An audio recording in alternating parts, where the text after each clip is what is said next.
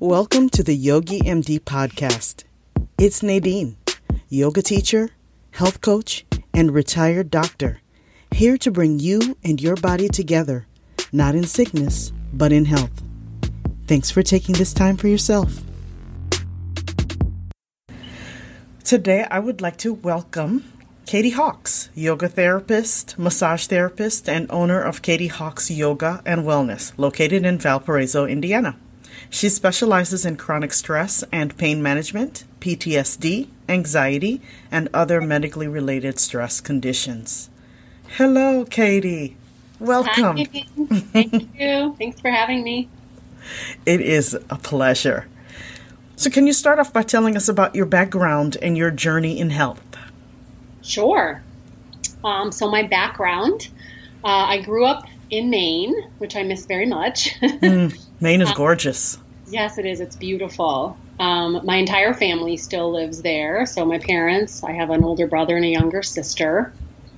I spent a lot of time in nature. We spent a lot of time outside. My siblings and I would run around in Acadia National Park, hiking, camping, swimming in the ocean.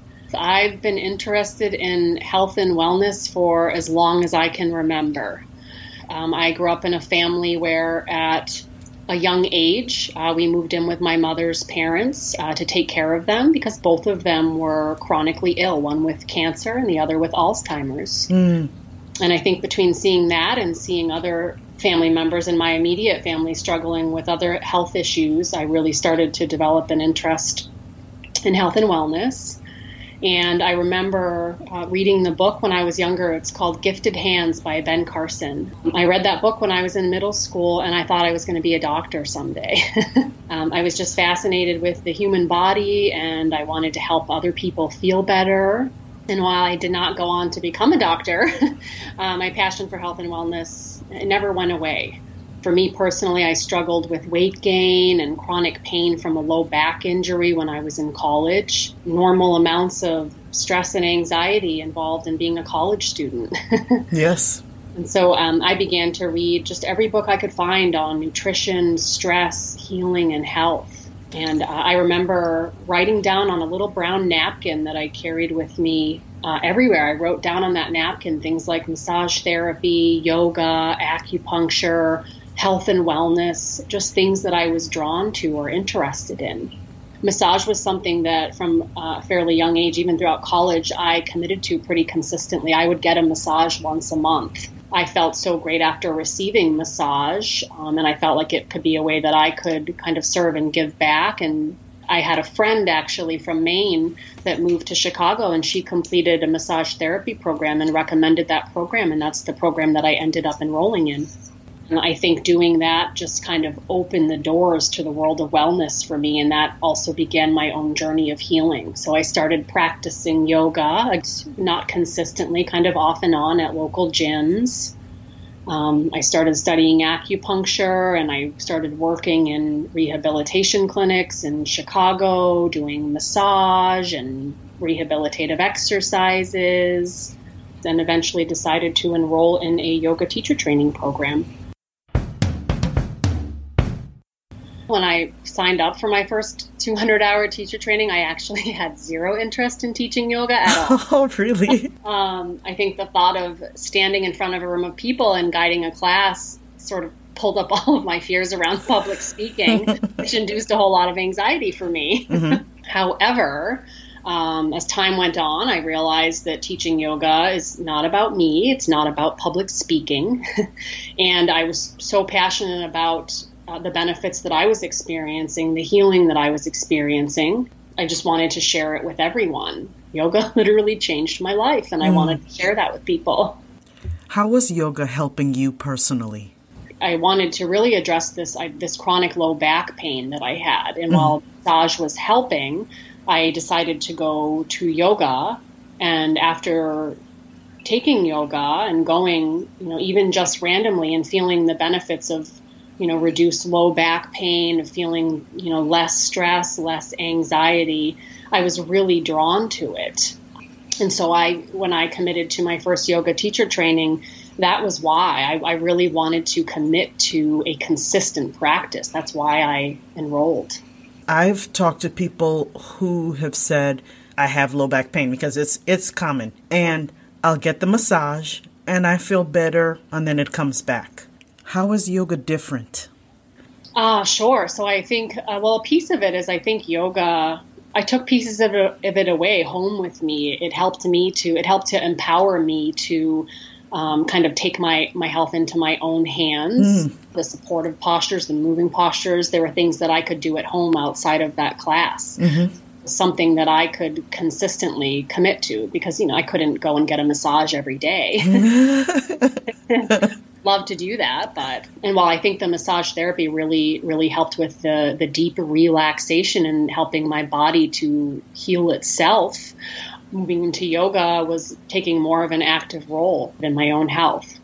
This is something I'm asked quite a bit in multiple classes. How do you remember what to do when you get home? Well, I think for me, that's something that happened with practicing over time, over many years. Maybe at first it was just, a posture, something that felt good in my back, like a cat-cow. Consistently showing up and going to yoga over the years, I've been able to develop, my own practice now at home, one that really serves me and my body and my mind and my mood and my energy. So what it sounds like you're saying is that there was consistency, paying attention to what was going on in your body in classes and just breaking it down, keeping it simple. If there were a couple of postures that you could take with you and just practice that a little bit and get comfortable with that, then that emboldened you to expand your personal practice as your understanding developed. Yes, absolutely. Yeah. It's kind of like brushing your teeth. You start with one thing once a day, and once that's becoming a habit, it's becoming a part of your routine, and it feels good and it feels like it's helping, then you can add something else in. And so why yoga therapy? First, can you define it for us? Sure. Yoga therapy. So this is kind of according to the International Association of Yoga Therapists. Yoga therapy is the process of empowering individuals to progress towards improved health and well-being and to help those facing health challenges at any level manage their condition through the application and teachings of yoga. Tradition views humans as multi-layered beings. So some of these layers include the physical body, the breath, the mind, the emotions, and their bliss, whatever brings you joy or connection to God or spirituality. And so the idea is that we can positively influence any of these layers with the practices of yoga. And so these practices can include the postures, breath work, meditation, mudras, mantras. A few other principles of yoga therapy include, meeting the person, the client, the patient exactly where they are, creating a safe space, and empowering them to take a more active role in their own self-care. How long was your training? My yoga therapy training, I'm about 6 months done. I think it'll be about a 3-year program when I'm finished. I remember the Yoga Alliance started to crack down on being very specific about being a yoga instructor versus a yoga therapist. Yep. So it does take intense training. Yeah. Yes, I've got 2 3-month mentorships left, and then I'm finished. That's fantastic. Congratulations. Thank you.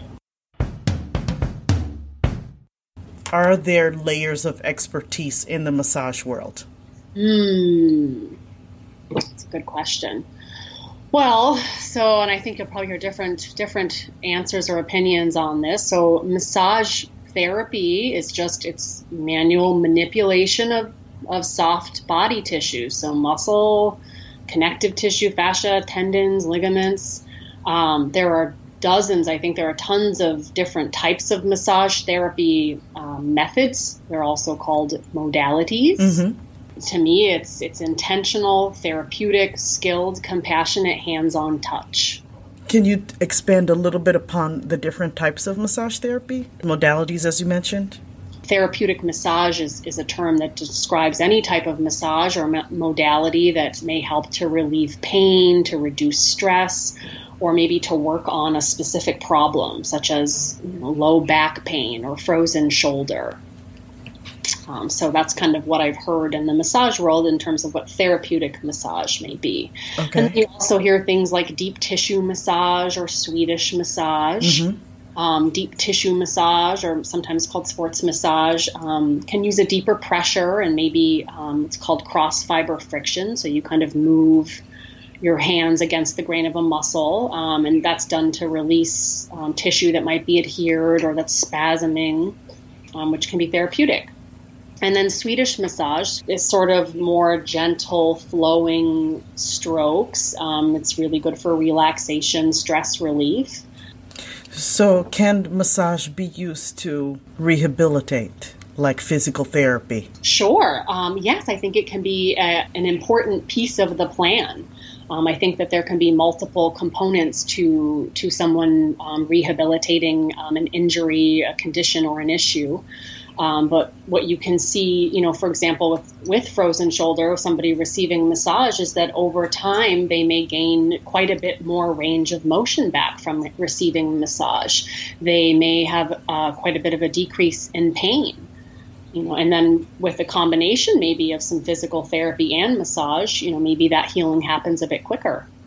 Why are we told to drink so much water afterwards? Why is that key? So true. It's so true. Well, one piece of when you receive a massage, so we're moving the lymphatic system, we're moving the body's waste system, it increases circulation, so we're kind of kicking up a lot of stuff, and drinking extra water can kind of help just aid that process of removing and taking all of that waste out of the body.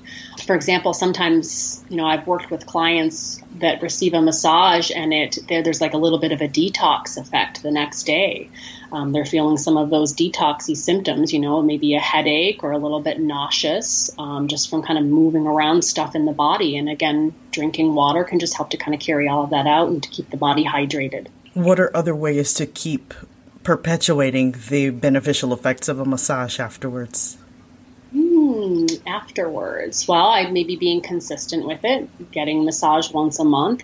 But to keep those benefits of your massage going is maybe weaving in some of these other modalities of, movement, exercise, nutrition. Rest is a huge component. Anytime you can kind of address stress in the body, just all of it, again, moving the body into a place, allowing it to do its own thing, allowing the body to heal itself.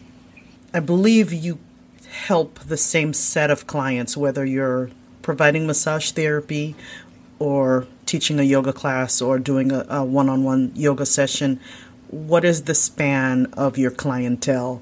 My clients tend to be people that are experiencing chronic pain, stress, and or anxiety, and it ranges everything from low back pain to neck and shoulder tension, just to stress, which can kind of show up as trouble sleeping, trouble relaxing, feeling overwhelmed, feeling anxiety. What other type of pain syndromes, for example, would a person with fibromyalgia receive benefits from either modality? Would a person with arthritis receive benefits, or maybe joint replacements, etc., etc.? Sure, absolutely. And I think I've worked with clients with all three of those. I think whether it's massage or yoga therapy, anytime a person can give their body the experience of not being in pain, or being in pain and still being okay in that moment, being able to find some sense of comfort, of ease, of relaxation, of the ability to breathe and be with sensation, I think we're doing something. What is your personal definition of what it means to be healthy? So to me, being healthy, really, it's a balance of all of those layers of the human existence that we talked about earlier. The body, the breath, the mind, the heart, and your connection to bliss, to joy. It's a balance of all of those layers within the self, being nourished, being fed, being loved, given time and intention. Feeling good, eating food that makes you feel healthy and alive, finding some kind of movement practice that makes you feel strong and flexible and energized. breathing into the body and finding a place in your mind where you feel calm and relaxed, knowing what lies in your heart, what brings you joy, and making time for that in your life, whether it's nature or play or dance or being with loved ones. So really just nourishing and giving some love to all of those different layers. I love that. You were so easy to talk to. Thank you so very much. I'm truly honored and quite happy that you took your time to share your knowledge and your experience and your story with everyone. I appreciate it. And now it's time for practical tips.